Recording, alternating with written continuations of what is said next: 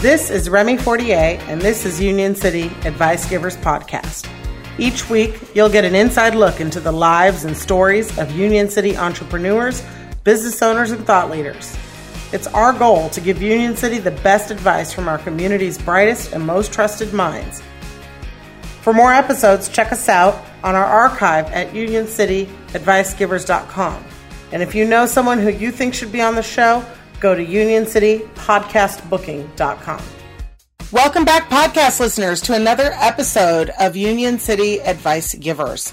We took a little bit of a summer hiatus, and we are back with some wonderful interviews to keep you entertained and advised. But today is special because today we have Union City's own Chief of Police, Chief Darryl McAllister. Darryl McAllister's career spans 35 years. He started working in the Hayward Police Department at the age of 18, and we are very lucky to have him here in Union City. I cannot think of a more accomplished or appropriate person to command and lead our police department. Darryl McAllister is extremely well qualified for this position. He served as a member of a faculty at University of Phoenix and Chappelle College, teaching criminal justice. He sits on the board of directors for St. Rose Hospital Foundation. He is on the advisory board for the University of San Francisco's International Institute of Criminal Justice Leadership. He went to Quantico. He's been awarded Hayward's Police Officer of the Year Award in 2007. He also was selected by Southern Alameda County's NAACP for its prestigious Person of the Year Award for 2015. His manuscript, Law Enforcement Turns to Face Recognition Technology, was published in Information Today magazine. He authored Hayward PD's strategic plan in 2008, Beyond, which was officially adopted and published by the City of Hayward in December of 2008. I could go on and on about the qualifications of our Chief of Police, but what I want to share with you after meeting with him and sitting down to interview him is the warmth and the caring that I felt sitting across from Chief McAllister. This is a man who is a giver and a leader and so committed to our community that we could not ask for a better Chief of Police. But beside all of that, what I didn't expect was that Chief McAllister is a master storyteller. And as you listen to my interview with him, notice how well he shares his stories. It's really a great interview, and I hope you guys enjoy it as much as I did.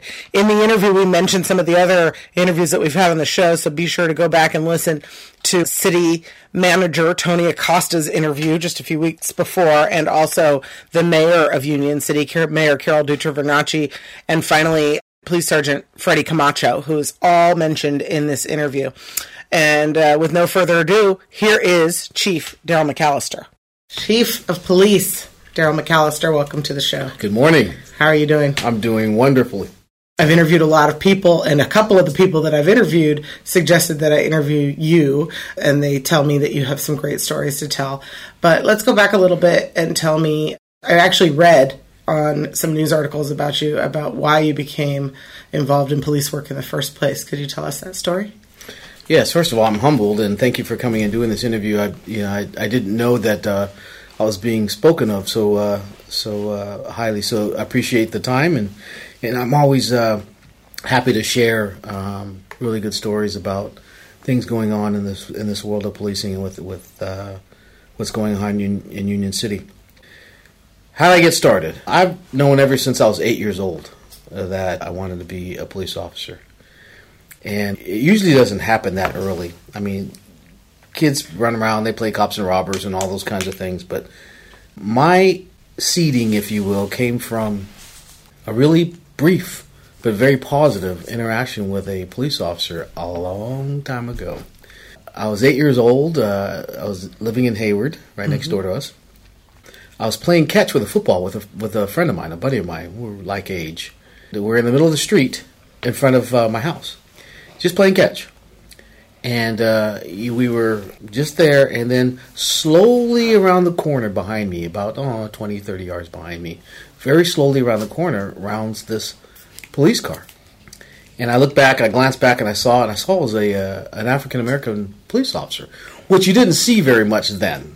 It was kind of an interesting sight. And he just came around the corner slowly, and then he pulled to the curb, and he was just kind of sitting there in his car. And we were still playing catch. as you can imagine how an 8-year-old kind of perceives things, my attention is starting to get divided. And you were still playing catch. It's amazed I didn't get hit in the head with the ball. But the officer eventually, after, I don't know, a minute or so, motions us over. And I'm looking at my buddy, and is he talking to us? And so we moseyed our way over to the car. And when you're 8 years old and you're a little guy, everything looks bigger than it really is. This car looked like an aircraft carrier. Sure, like giant. Yeah. My brain was overstimulated. I've never been that close to a police officer before, and plus it was a black officer. And he just started talking. He asked us our names. He told him our names, and he says, I've been sitting here watching you for a minute or so, and watching how you're playing off of each other, how you're respecting each other, and just there's so many things that you could be getting into negatively right now. I just wanted to call you over here and tell you I'm proud of you. And I remember my heart was just beating, and all the sensations of the heat coming out from under the car, and my brain being this overstimulated but being this close. And he says, I'm so proud of you. He's still sitting in the car, and he lifts up off the seat and reaches into his pocket and pulls out some change and puts it in our hands and says, I'm so proud of you. I want you to go over to the Palmacia snack bar, which is about a block away, and get what you want. And I remember skipping off going, whoa, that's what I want to be. Yeah. And so that's when the seed was planted. Fast forward about 6 years or so, I was a freshman in high school at Mount Eden High School in Hayward. Some friends and I were kind of just gathered around and talking during a PE class one day, and we were all talking about what we wanted to do in life. And when it was my turn, I said I wanted to be a police officer. That was still seated in my mind. And after going through all the disbelief, really, I ended up following up by going to the Career Center and getting some information. And I was ultimately directed to the Police Explorer program in Hayward, where I went. I was 14 years old. I ended up joining that program at the Hayward PD. And I just couldn't believe that a kid of my age could eventually be allowed to roam the halls of the police department. They trusted you. Yeah. And so one day, not too long after I got involved with the program, I'm walking down the hall, and I'm walking past this room that has plate windows on it. And this room is where officers write their police reports at the end of their shift. And I look in there, and I see this older guy, black guy, and I just knew that's him. You recognized him. That's got so how many years passed between that moment when you were 8? 6. I was 14 then, 14, so 6 years. 6 years later. And so I worked up the courage and went into the room and introduced myself. I'm a little explorer, and he didn't remember, but I told him what that minute or so, 90 seconds or so, meant to me, and that was the reason why I was there. And he was very, very touched by that. And so that really kind of reinforced for me the power of, kind of paying it forward. And I just want to kind of end this story a little bit like I'd gone through the Explorer program. I got older. I got hired at age 18. I went to the police academy at age 20. And when I came back and I finished my training as a police officer many years later as a 20-year-old, I was finally working my first couple of days on my own. And I pulled over this car. I can remember it like it was yesterday. It was pouring rain. I pulled over a teal-colored VW Bug. I can remember it. I can see it right now. And it was so pouring rain. I got up, and it was a stop sign violation. I got the driver's license information. I went back to the passenger side of my car, and the rain is just bouncing off my hat. I got my passenger window open to keep my ticket book dry. And so I'm trying to handle business. Now, out of the corner of my eye, I see this umbrella kind of in my periphery, and I look over, and this is a little boy walking under this umbrella in the pouring rain, African-American young man, probably 7 or so years old.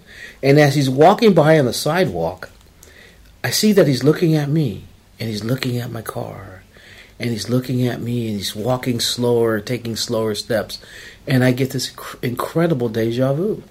So much so that I said, these people can wait. I put the ticket book down in the car, and I turned and I said, hi. And as soon as I acknowledged him, his eyes just lit up. And I asked him his name. He told me his name, and I said, what are you doing out here in this pouring rain? And he says, I'm going down to the market to get my mom and me a soda. I said, you came out here in this pouring rain alone to run an errand like that? Guess what I told him? I'm so proud. I said, I'm proud of you. And I reached in my pocket and I pulled out some change and I put it in his hand and said, get some chips too. And he skipped off going, whoa! That's what it's been about for 36 years for me. And that's how I got started. That's a beautiful story. Thank you for sharing it with us. Yeah, it's a goosebumps moment for you, huh? Yes. So, tell me a little bit about growing up in Hayward outside of the police. What did you enjoy doing? What was your childhood like? Well, I'm the youngest of 8 kids. So I've got 6 sisters and a brother. So I had to go through all the travails of being the youngest, always being left at home by everybody. Nobody wanted me to come with them. That kind of stuff that all your older siblings always do. Absolutely, yeah. And you're always the one that gets the blame for everything. Darn. But I grew up in a very tight-knit family. My dad was first career military, and then he had a 20-plus year career at BART before it ever even opened up to the public. He started there. And my mom was in education. She's an early childhood teacher. So we had, life in our home growing up was very family-oriented, large family-oriented. We had a pretty much complete family unit. And so I was able to learn a lot, not only from the guidance of our parents, but from my older siblings as well. And that translated a lot into, what I would like to think of as the character that kind of evolved into who I am today. Values. Yes. And are your family all still close? Yes, my parents both died relatively young. My mom was only 53 and my dad was 64. But all of my siblings are still, everybody's still alive, and we still all talk and we still get together and so forth. I'm sure you have a lot of cousins, nieces, nephews. I do. A whole pack. I do. So we kind of talked about what led you to becoming a police officer. Tell me a little bit about your time with Hayward, and what do you see as the differences between Hayward and Union City?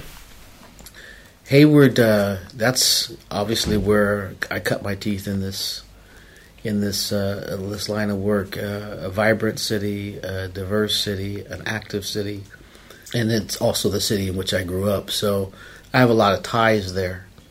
And truth be told, from a career standpoint, I never really imagined that I would even go anywhere else. And we'll save that story for when we get to that point. My career there was very, very fulfilling. There were a lot of high highs, there were a lot of low lows, and everything in between that you could imagine with a long policing career. I have seen the best of the best in people. I have seen the worst of the worst in people, and everything in between. I would equate, a long career like this as kind of having probably one of the best front row seats to life. You see everything. It's smack dab in the front row. Yeah. No filter. No filter. And where you hear every sound, you see every detail. It's a very fulfilling, sometimes enduring experience coming up in this field. But I would never, ever, ever discount the value of having experienced it. What would you say has been your biggest challenge? I would say, just globally, kind of from a more global perspective, is the challenges we face right now in this country with the relationships between law enforcement and the communities they serve. That is a monumental challenge. Now, keep in mind, over the past 36 years that I have been doing this in one shape or another, there have been some challenges. I have been in some very precarious situations. I have been forced to take a life before and have to endure all of the physiological and emotional travails of that. I have seen just incredible grief. People have died in my arms, and so I've seen and been involved with very challenging situations, many of which are incident driven or tied to a particular point in time. What I speak of though now, in terms of the challenge now, is it's a much more global, troubling issue. It's a when you talk about just kind of a general relationship, a societal relationship, and a societal view of our value or lack thereof in the eyes of the people who look to us for protection and guidance, that is a monumental challenge. And that's kind of where, on one hand, as I am kind of in the twilight or toward the end of my professional career, my professional law enforcement career, it's kind of sad to see that it's gotten to this point. But at the same time, it's very inspiring to know what kind of opportunities they're there. And, in a way, don't you think it's a little bit a sign of progress that people are speaking of what's wrong instead of just accepting? Like, it seems like things are so much worse, but really hasn't it always been bad, and now people are vocalizing? Well, part of that is true in my eyes. I don't know that it's always been bad, first of all. Okay. I think it's really, really good that people are challenging the norm, and that it's raising questions for us in this line of work to look at the veracity of what we do and to find more concrete ways to establish trust and so forth. There's also kind of the notion that the narrative that we hear, the narrative that we every time we turn on the news and so forth, it's causing a level of fear that's not necessarily perfectly aligned with what is actually really going on. Because it's sensationalized. Yes, and so I don't at all begrudge the idea that a lot of the things that we are most concerned about are happening. They're just not happening to the degree that most people think. Right. And it's not as if law enforcement in this country has suddenly come off the rails and is this sort of profession gone rogue.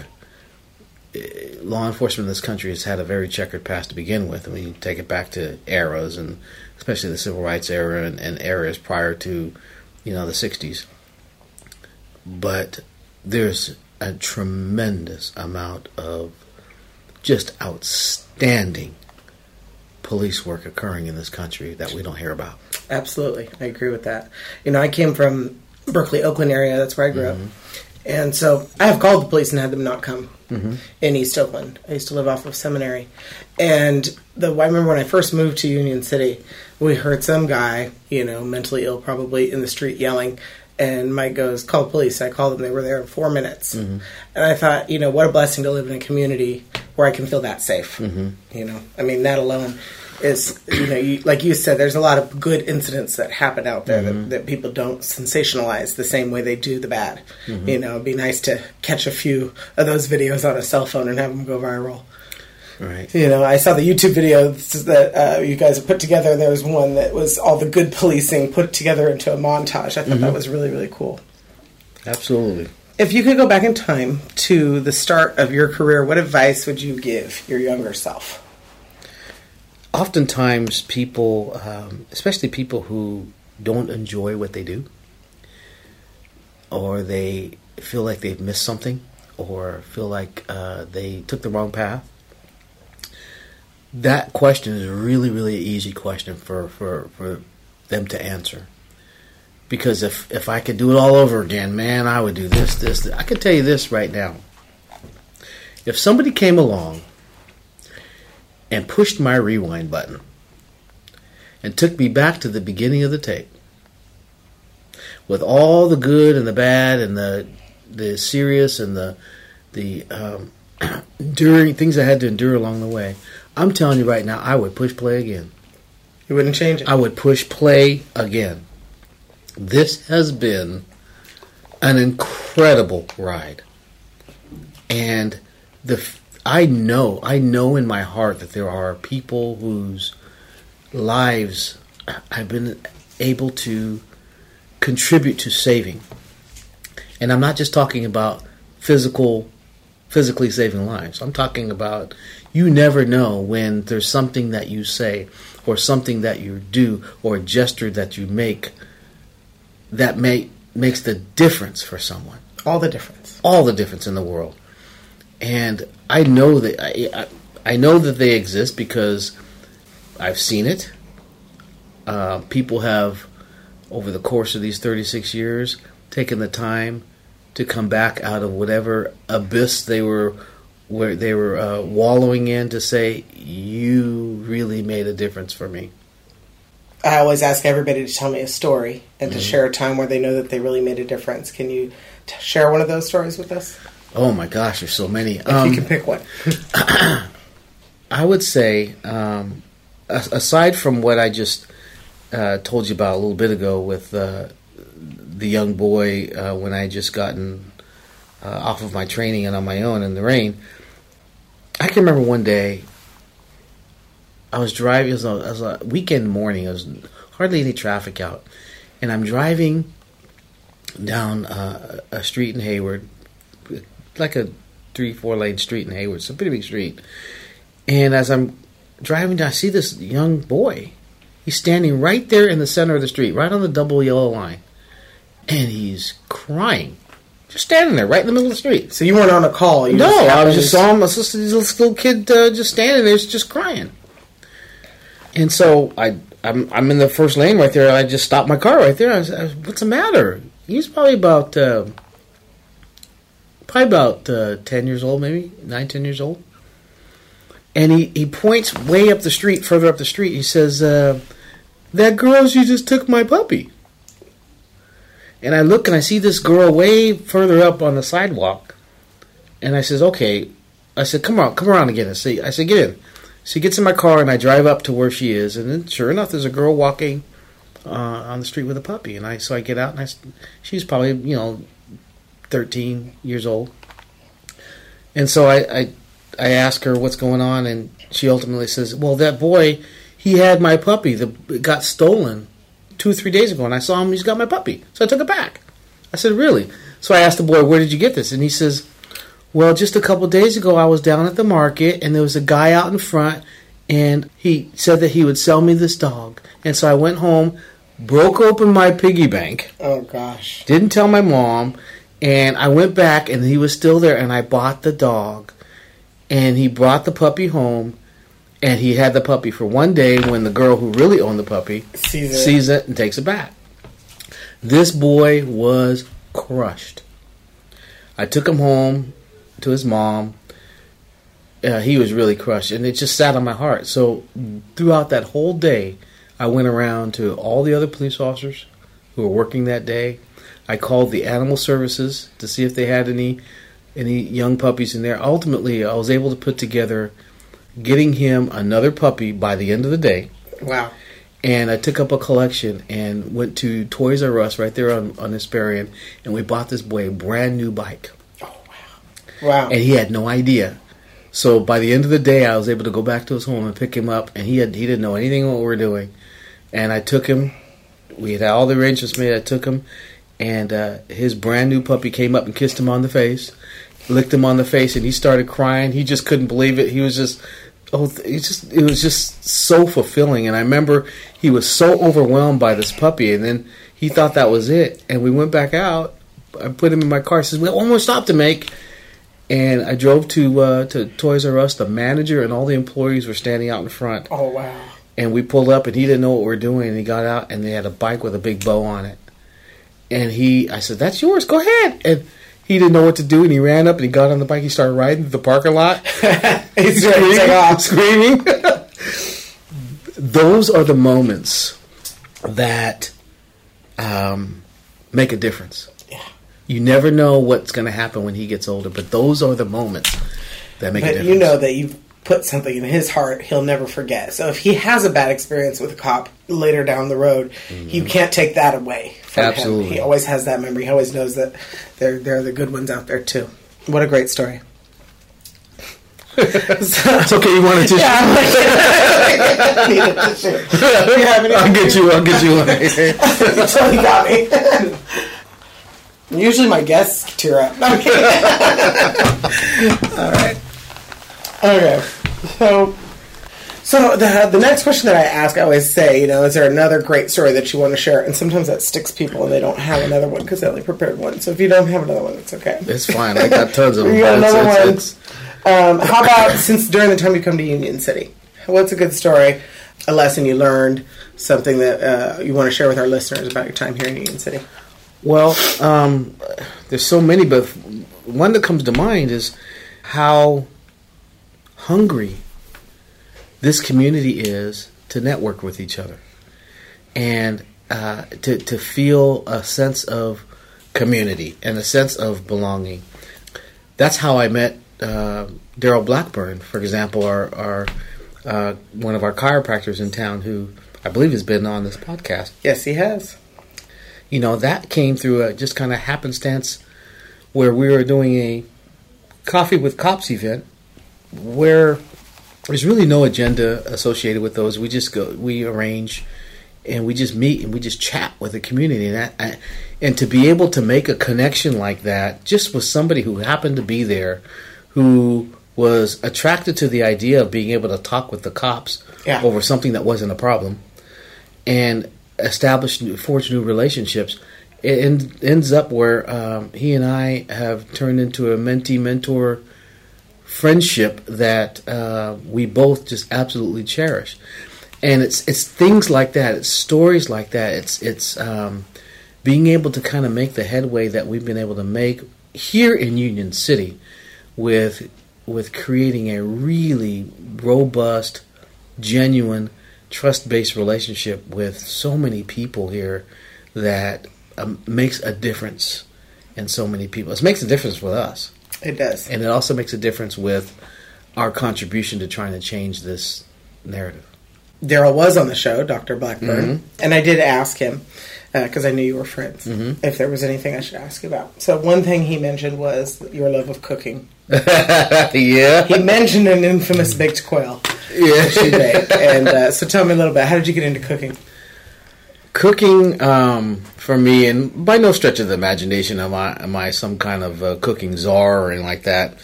I just enjoy the whole idea of kind of being in free form, letting go, being in the kitchen, having some music on, just sometimes experimenting, and it's just a relaxing kind of getaway. It's a relaxing opportunity for me. In fact, my wife makes a joke of it. She says, "Are you ready to relax tonight?" That's the signal. That's the signal. Why don't you go in the kitchen and relax? Yeah, my system is I just go to Costco and buy meat. Yeah. Look what I picked up a tri-tip, honey. But I love the idea of just doing that. Cooking is it's so pleasure driven. It's so especially when you're experimenting. It's so it's fun. It is. I enjoy cooking as well. So, would you say has been your greatest mentor? You mentioned being a mentor yourself. Yes. So my greatest mentor. He is still alive. He's in his 70s, but he is also a former police officer at Hayward. And I mentioned the officer in the earlier story that I saw when I was 8. Mm-hmm. This is a different African American officer at Hayward. And when I was at high school age, and I was a police explorer, this officer kind of took me under his wing. The first officer I was talking about, he ultimately retired not too long after I got there as a kid. But this other officer took me under his wing. His name is Frank Bowman. And he just mentored me. Sometimes he would pick me up from school in the middle of the day, go in the office and tell him that he needed to talk to me. That was the best he needed to talk to a witness and something. They pull me out of class, and I'd go right along with him. Statute of limitations is out on that, right. But I'd go right along with him. He turned out to be my mentor in life, and I used to go right along with him as a kid. He'd see me walk into school some days, and he'd say, "Get in, I'll give you a ride to school." Well, later on, when I became a police officer and came out of the academy, he was my primary training officer. Wow. And now I'm in a situation where I'm driving and he's riding in the police car. And he was just a great mentor. And then later on, years later, when I promoted into, the first level leadership, first line of supervision, I was a sergeant. He was on my team. I was his supervisor. Oh, how funny. And then later on after that, when I got into management as a lieutenant, he had just retired when I got promoted to lieutenant, and he came to the promotional ceremony, and he didn't know I was going to do this, but I dedicated my promotion to him, and he cried. Oh. All these years later, 4 years ago now, when I came to Union City from Hayward, and I got introduced at the city council meeting, who's sitting in the audience? He came. Frank Bowman. How special. And we still talk all the time. That's awesome. No wonder you're such a good mentor. Learn from the best. Yeah. The other thing Darryl said was that you have a great story about your father. You want to share that? My dad, I feel very honored and proud to be my dad's son. My dad is part of United States Navy history.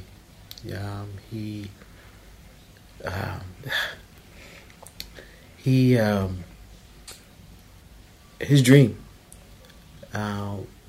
as a young man, when he first got into the Navy at age 17, was he wanted to be a submariner. He wanted to be on submarines, and it was a very different era back then. It was a very different time. It wasn't too long after the President Truman ordered the desegregation of the military that he found himself studying and becoming a nuclear electrician. Wow. Which was really unheard of in a lot of ways for a black man back then in the armed services. But he did, and around that same era in the 50s, submarines back then were powered by diesel fuel, and which limited their distance that they could travel before needing to refuel. Okay. And so America was trying to get, it was an arms race and all that, and they were trying to be the first to come up with an alternative. So the first nuclear power submarine this world has ever seen came out of the United States Navy, USS Nautilus. And when that submarine was commissioned, it was like a major advancement in world submarine technology. And my dad set his sights on being on that submarine. And he ultimately got onto that sub on the crew as what was then referred to as a thinking Negro. Seriously. Most, if you were a black man in the military, especially on a submarine, generally you were a cook. Right. So they referred to him as a thinking Negro. But there's a very, very famous voyage, you can Google it, that the USS Nautilus went on. It was the equivalent then of what it was like later on going to the moon. Okay. Where this submarine embarked on a somewhat perilous journey.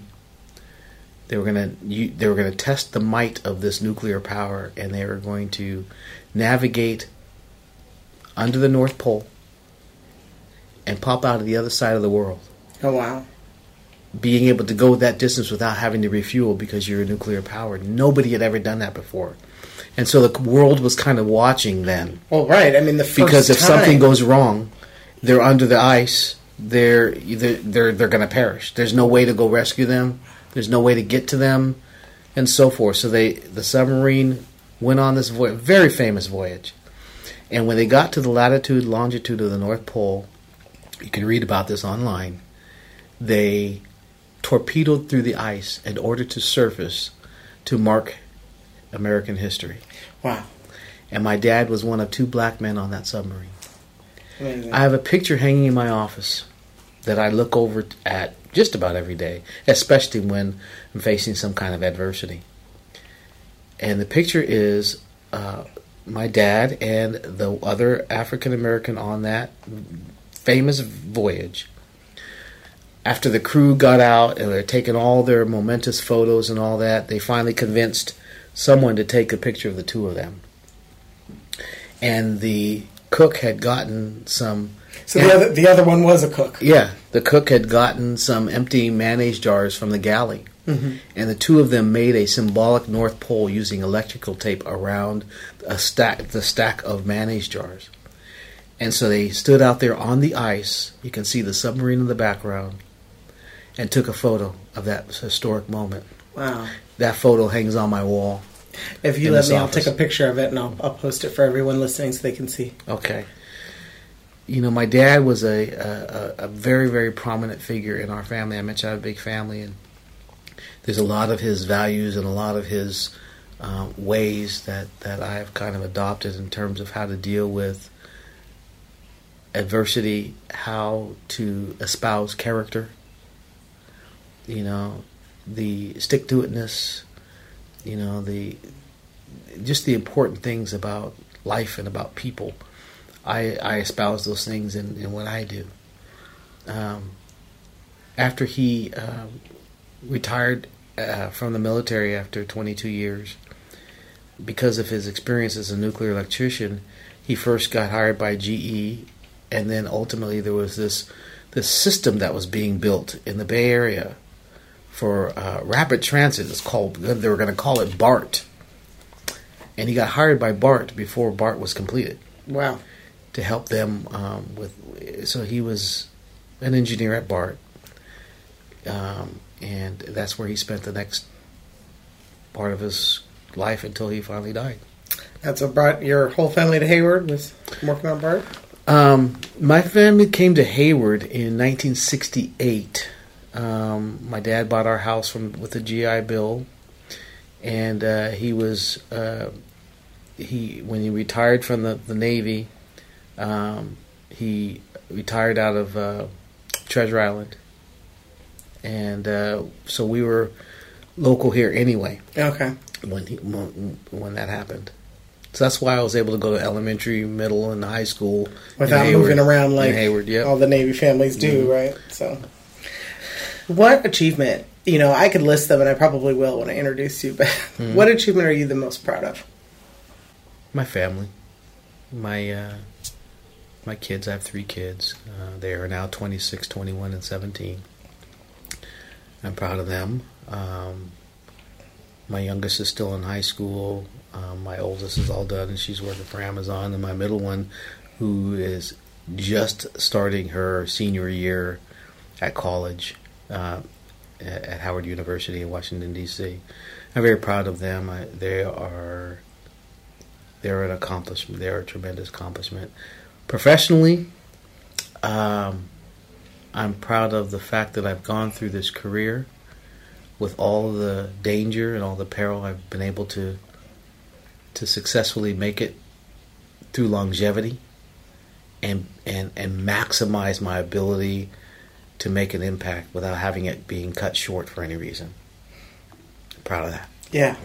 I mean, when I think about police, one of the things that always strikes me is I always imagine if my husband was a police officer, you know, the fear and how to live through that, it would be such a huge challenge. And he talks about a lot of his friends became police. You know, we have friends who are officers, and, you know, I just don't know how I would do that, be able to do that every night, you know, just worrying. It takes a lot of courage. And then I guess one last part of that, and this is more recently, but I'm really proud of this organization. When I came here, you know, it's always difficult when you have somebody who comes to take the helm from the outside. You don't know what you're getting. You don't know what they're about. You don't know what their values are. You don't know how they're going to lead. You don't know if you're going to be led into something uncomfortable or not. I'm proud of this organization, the way it has responded, not only to what I have asked for and what I have implemented as its chief, but I'm proud of this organization because the men and women who work here boy, do they care. They really do. And I see evidence of it all the time. I see how much they invest in helping to change this troubling narrative that we have. Right, the conversation. I'm proud of them. Good. And, that brings us to everything that Tony shared, Tony, the city manager, Tony Acosta, in his interview. For those of you who haven't heard it, it's episode 16, and about 35 minutes in, he talks about you coming to the police department, and he really talks about that you can create procedure, and you can design a program, and you can say, this is our protocol for how we're going to communicate with our community, but it's not just you set it all up and then it's good. It's an ongoing thing to change that narrative like you talked about too. And that's where he feels you've had such great success. So, yeah, success is really defined by, the quality of the people, with whom you surround yourself. And there is no lack of quality here. The leadership here is stellar. The people who we employ here are stellar. We have high standards here. We have created an environment in this organization where we're not afraid to step into the uncharted waters. We're not reluctant to do what we haven't done before. And we have this high degree of confidence that no matter what we encounter, we're going to be able to be successful with it. And I attribute a lot of that to just the quality of people that we have around. It's not, the success of this organization is not just me. My role is to set the vision and to communicate the mission of this organization. But it's up to everybody in this organization to tap into what we value as an organization, and then to do the work that speaks to those values. That's what the Union City Police Department does so well. Is there anything that you do day to day that you feel like contributes to your success and happiness? Like a good habit? My executive assistant, Cassie, she calls me a social butterfly. That's one of her many nicknames that she has for me. I won't tell you all the others. I'll go ask her. But she calls me social butterfly. She says things like, "Man, by the time you hit the parking lot and you park when you arrive to work, the time it takes for you to get from the parking lot to your office is sometimes well over an hour." So she has to schedule that now. No, I want you to do your schedule. She knows it's going to take you a little longer. I'm one of those people. I like. It's not an exercise for me. I like to engage, and I can't just walk down the hall and walk past a bunch of people just to try to get to my office so I can go and be in a cocoon. I want to know what's up. I want to know how you're doing. I want to know what's going on with your kid. I want to know what happened since the last time we talked. I want to share a recipe with you. And I have to kind of temper that because sometimes my schedule gets crazy and it looks like a checkerboard. Yeah, sometimes she has to get me. But those are the things that I do every day. You'll hear sometimes people in the organization will talk about how, Chief is kind of engaging. Well, it really is. I think, I don't know if you saw the 50th anniversary video. Mm-hmm. I think Sergeant Camacho makes that comment in that video where he says, he's pretty engaging. So is he. So takes one to know one, right? Yeah. And I mean, what's the result of that is relationships. And relationships is what creates the culture that you want in any organization. If you can connect with someone. And I think care about what they're saying. Like you said, you want to hear. Yeah. You have to care about what that other person is saying. That's what real communication is. It's an important word, care. And when you can value your environment around you, you value the people around you, your actions will really define whether or not that value is real. Right. And when people feel it's real, then they want to reciprocate that. Yes. Yes, they do. Is there any particular book, quote, or resource that has guided you that you want to share with the listeners? I have two quotes that I've used a lot in a lot of different forms. One of the things that we didn't talk about is I teach too. For the last several years, I've been teaching for the University of Phoenix, and I also teach at Chabot. And on every syllabus, every syllabi that I put together, I always put an Abe Lincoln quote. But it also applies to kind of how I deal with everything here today. And it goes like this. It's not the years in your life that count. It's the life in your years. I live that. I try to treasure and value the moments. I've been through, as I mentioned before, some of the most heinous things that most people would never see in their lifetime or have to deal with. And I've seen the greatest in people.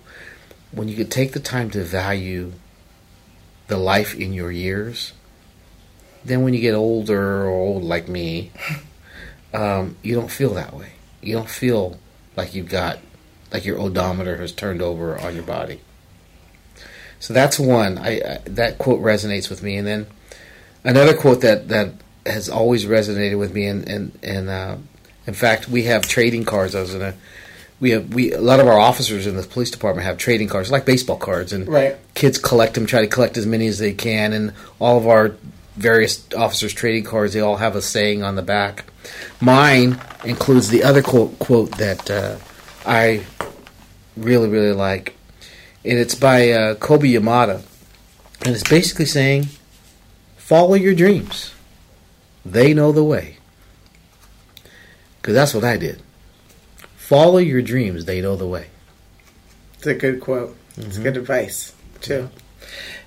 What I've found interviewing all the various leaders and people who know it in the community is that they never stop at just one thing. You mentioned teaching. It's always like there's another challenge, and it keeps, I think you talk about age, it keeps us young, right? I mean, there's just no limit to what you can do if you want it. Absolutely. Grab it, and just go for it. What made you get into teaching? When you feel like you have nuggets of information and you don't maximize them, share them for the benefit of other people who maybe haven't encountered them, but maybe will. You at least I kind of revel in the idea of being able to do that, to share them. And there's no better way to share really good nuggets of information than in a classroom where people have volunteered to be, they paid to absorb all those nuggets. I enjoy the classroom environment. I enjoy sharing information and nuggets. And then I'm a strong believer in the value of education. I'm back in school right now. What are you in school for? I just started a doctoral program. I'm going to earn my doctorate in educational leadership. And there's a method to that. There's a reason for that. What's the reason? After I retire from being a chief, I feel like I've still got something in the tank for that information sharing. So I want to be able to use that doctor, that education, to be able to go around the country and help law enforcement organizations that are struggling in one way or another. Maybe it's in professional development or employee development or strategic planning or police community relationship building. And weren't you invited to the White House under one of those achievements? Last year, I actually thought my staff was playing a joke on me. Did you really? I really did. I came into work one day and I opened up my email and I opened up this email and it's got a picture of the White House on it, and you are cordially invited to participate in a debriefing on the first year implementation of the President's Task Force on 21st Century Policing, which is, just real briefly, after Ferguson in 2014, November 14, the President reached out to then chief of Philadelphia, Charles Ramsey. And he said, Chief Ramsey, I'd really like for you to chair a task force, and I want this task force to be represented by all sorts of disciplines and minds. I want there to be, of course, law enforcement, but I want there to be mental health representatives. I want there to be civil rights advocates on there. I want there to be, health representatives on. I want this to be a very diverse group of people, group of minds. And I want this task force to come together and come up with some guidelines, not a law, not a new law, but just some guidelines that law enforcement in this country can follow voluntarily to help bridge the gap between the law enforcement agencies and the communities they serve. Are you willing to do this? And Chief Ramsey agreed, and they got to it. He put it together. They put it together, this task force, and they got started in January of 15. And they worked on it for several months. They did listening sessions around the country and so on. And all these diverse minds from all these different backgrounds, they actually came into a consensus. Wow, that's difficult. And they produced the final report on the President's Task Force on 21st Century Policing. Anybody can Google that. Okay. And you'll see this very comprehensive task force report that's broken up into 6 categories of recommendations. Well, that was issued in May of 15. So kind of fast forwarding to last year, around May, about May or so is when I got that email to come partake in a conversation about the first year's implementation of that recommendation report. And so I thought my staff was just playing a joke on me. Like, who's going to invite me to the White House, right? Right. So I went down the hall. What are you guys doing? Blah, blah, blah. They didn't know what I was talking about. I said, yeah, right. It ends up being real. And it said, do not forward this. It's not an open invitation, blah, blah, blah. Don't make plans until you hear from us. Ultimately, I was able to go. I was among about 100 chiefs in the room. From all over the country? From all over the country. Different At the White House? At the White House. Wow. We had a tour first, and then we were there all day long, and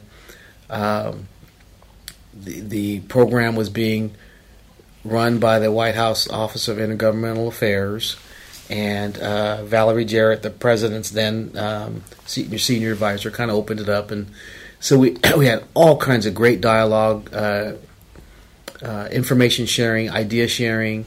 We had some training. It was really, really good. It was just a great experience. It was and I wasn't going for me. I was going for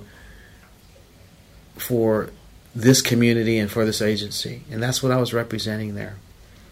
Late in the afternoon, because we were taking breaks every so often, and you'd be able to go out in the restrooms there and so forth. And at one point, we broke, and nobody could leave the room. They had locked the doors for some reason, so we're all kind of milling around, and I see out of the corner of my eye, I see this guy pop out from behind the curtain, because it was like a small room, kind of like the council chambers. Okay. There was a stage up in the middle, and it only seated like 100 people or so in there. And I see this guy pop out from behind the curtain, and he puts the presidential seal on the lectern, and he slips back behind the curtain. I go, he just came out and put the seal on the lectern. Sure enough, here comes President Obama.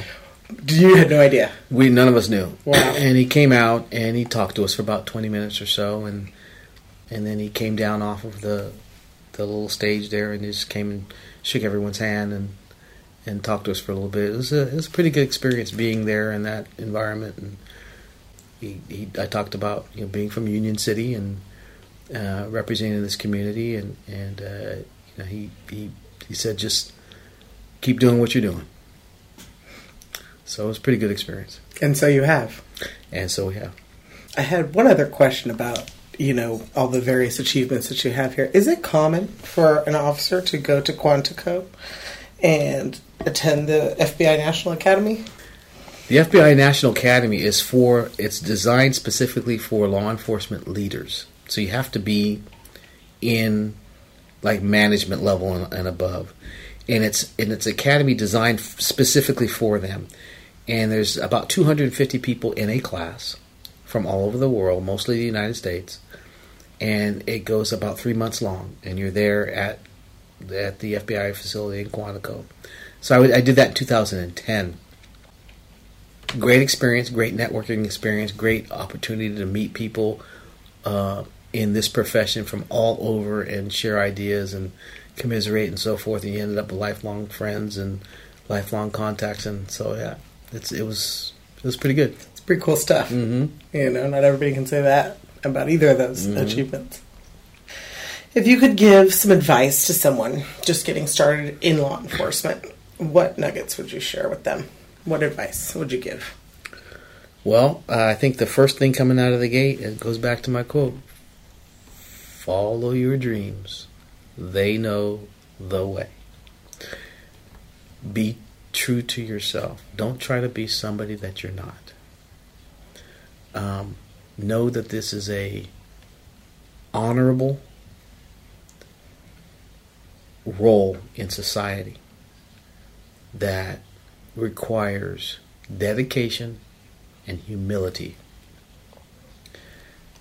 Have life balance, because if you don't have life balance, the things that you're going to see, the things that you're going to have to deal with, are not typical for any human being to see or to deal with, especially for long periods of time. That's why the shelf life for law enforcement is so short. So I would say those things, and understand that although you, the aspiring law enforcement professional, may have to deal 10 times a day or 100 times a week or 1,000 times a year with a particular circumstance, always remember that circumstance, the people who are involved, it may be their first time and their only time. And so the lens that you're looking through is different from the ones that they're looking through. And so understand that. Understand that the victim or the person who's involved, who's been affected, it doesn't resonate that this is the 10th one you've been to today. Remember that. And interact with them accordingly with that level of appreciation. And you've put up with a lot of my questions today, and I really appreciate it. So Not a problem this is your chance right now. What is something that you are fired up for? What do you want to share with our listeners? What do you want them to know that's going on here at the police department? I'm really fired up that we are really becoming a model organization for what needs to be done in today's climate. We're really doing a lot of the right things here. We are making incredible headway here in Union City. It doesn't mean that Union City was a bad police department, because it wasn't. This department has been outstanding for a long, long time. But when you consider the environment that we're in right now, some of the things that we are doing are really modeling what should be done, in my view, around this country. And so I'm excited about that.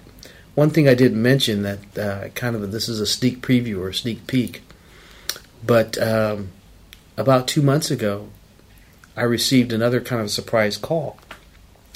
There's an organization called the International Association of Chiefs of Police. There are like 17,000 police chiefs from around the world. It's like in 130 countries. Wow. In here. And it's a very, very big organization. And it's a trend-setting organization. I belong to it. I got this call from a production company in England that is the primary production company for the International Association for Chiefs of Police. They do all of their production work. The Union City Police Department, right here in Union City, California, has been selected to be highlighted as an elite agency for some of these things that we're talking about right now. So they're going to be putting together a video of this. They're going to showcase this organization over the next couple of months, and it'll be debuted in October. That's pretty exciting. Huh? Yes, it is. The Brits are coming. Yeah, it is. It is. So we've been. I talked to the the program director in London, and they ended up getting a a producer assigned out of Washington D.C. and they're coordinating everything right now. It's just pretty cool. So when that comes in October, will everybody be able to see it? It'll get debuted first at the national conference of IACP, the organization I just mentioned. But after that, we will own the video as well, and it'll be short, like a most videos are mini documentary. But it's going to be pretty cool. That is exciting, really exciting. Mm-hmm. How cool to be recognized like that. I mean, I looked through some of the campaign components that you guys have here, and I know why you're getting this recognition. It's very clear, all the things that you're doing. Some of my favorites, I mean, you mentioned Coffee with Cops, and but, I really love the Catch You Doing Right campaign. Yes. So have you guys had some fun with that? We've had a lot of fun. What's something you've caught somebody doing right? Everything from people walking their dogs with a leash, up to people helping others with jumper cables, people stepping forward and speaking up as a witness in situations, just people just being kind to one another. When our officers, this campaign goes in cycles because we have to kind of solicit merchants for whatever kind of promotional items that they may have, freebies, whatever. We gather all that stuff, and then when we accumulate it, we then arm our officers with all of that. And then when they see these great deeds going on, then the officer hey, I just want to let you know, you just got caught doing right. And they issue a Caught You Doing Right certificate, and attached to that certificate is whatever the freebie swag. is. Swag.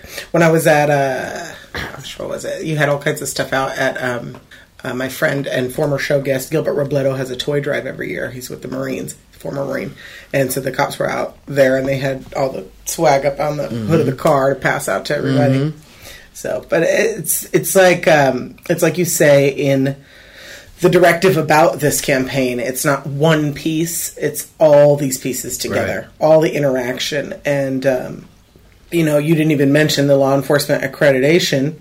But Tony did. So in his email on what that means for the police department. And I don't think that that's something that the average person really understands, the meaning of all of that. But it's all part of a very clear and very deliberate plan to be the best and to constantly improve and to just keep strengthening the relationships with the community. It's very impressive. That's what we're all about here. That's why we enjoy so much what we do. We don't shy away from pushing ourselves. As long as pushing ourselves is pushing ourselves to be better. And is there anything else that you want to share that you want our listeners to know about their Union City Police Department? We are here not just to be responsive, but we are here to engage. We're here not when just something's wrong, but when things are right. We value relationships. You can go back 40 some odd years and see the troubled relationship this organization has had back then with certain aspects of this community. We really, really believe in being part of, not just an extension of, but actually engaging with this community as a member of the community. And our officers, they deploy with that mindset. I know it sounds convenient with the cop with an extra P, but our 4 priorities spell out the word cop with an extra P, COPP. And it stands for community engagement, operational efficiency, professionalism, and pride. That's what defines us as an organization in this community. COPP. So what's the best way to connect with you if our listeners want to connect with their chief of police? Well, there's a number of different ways, and not just with me specifically, but just to have your department as a resource. If you want to know more about what our mission is, what our plan is, you can look up our strategic plan. I'm going to give you a copy of this too, but all this kind of stuff. If you want to see what our direction and our purpose and our mission and our vision, the best way to get that is on our website, Union City Police Department website. If you want to keep up on activities, what's going on here or what happened there, or you want to know just some really, really good policing information, some nuggets, some tips, all those kinds of things, follow us on Facebook. I do. And so how much information we put out there. You can attest. I can. We put out some great information just to keep you aware on public safety, particularly in policing in this community, and events that are coming up. And if you want real-time advisory stuff, like avoid this intersection because we've got a problem here, or we have a missing child and this is what he or she looks like, or whatever, that kind of real-time advisory stuff, there's a free service that you can subscribe to on your phone. It's a text-oriented service. It's called Nixle, Nixle. And all you have to do, if you want to get this information, is you open up your text application and you enter the number 888-777. That's the number you're going to be sending the text to, 888-777. And in the body of your message, just put the zip code that you're interested in getting information about. In this case, 94587 for Union City. And hit send. And when you hit send, you will automatically be subscribed, and you will get that real-time advisory stuff that's kind of cool. Yeah, I'm signed up for that service as well, so I can attest that you get plenty of information, probably more than you want to know, but definitely if there's something going on in your neighborhood and you want to know what's up, that's the service that you want to have.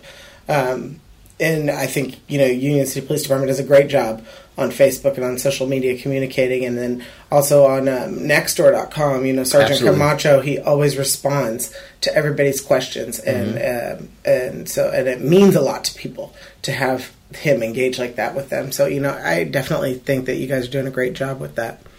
And I just want to thank your audience, and just know that, since we're an engaging organization, you'll probably see me somewhere out and about, because I love to get out there as well. Sounds great. Thank you so much for this interview today. Absolutely.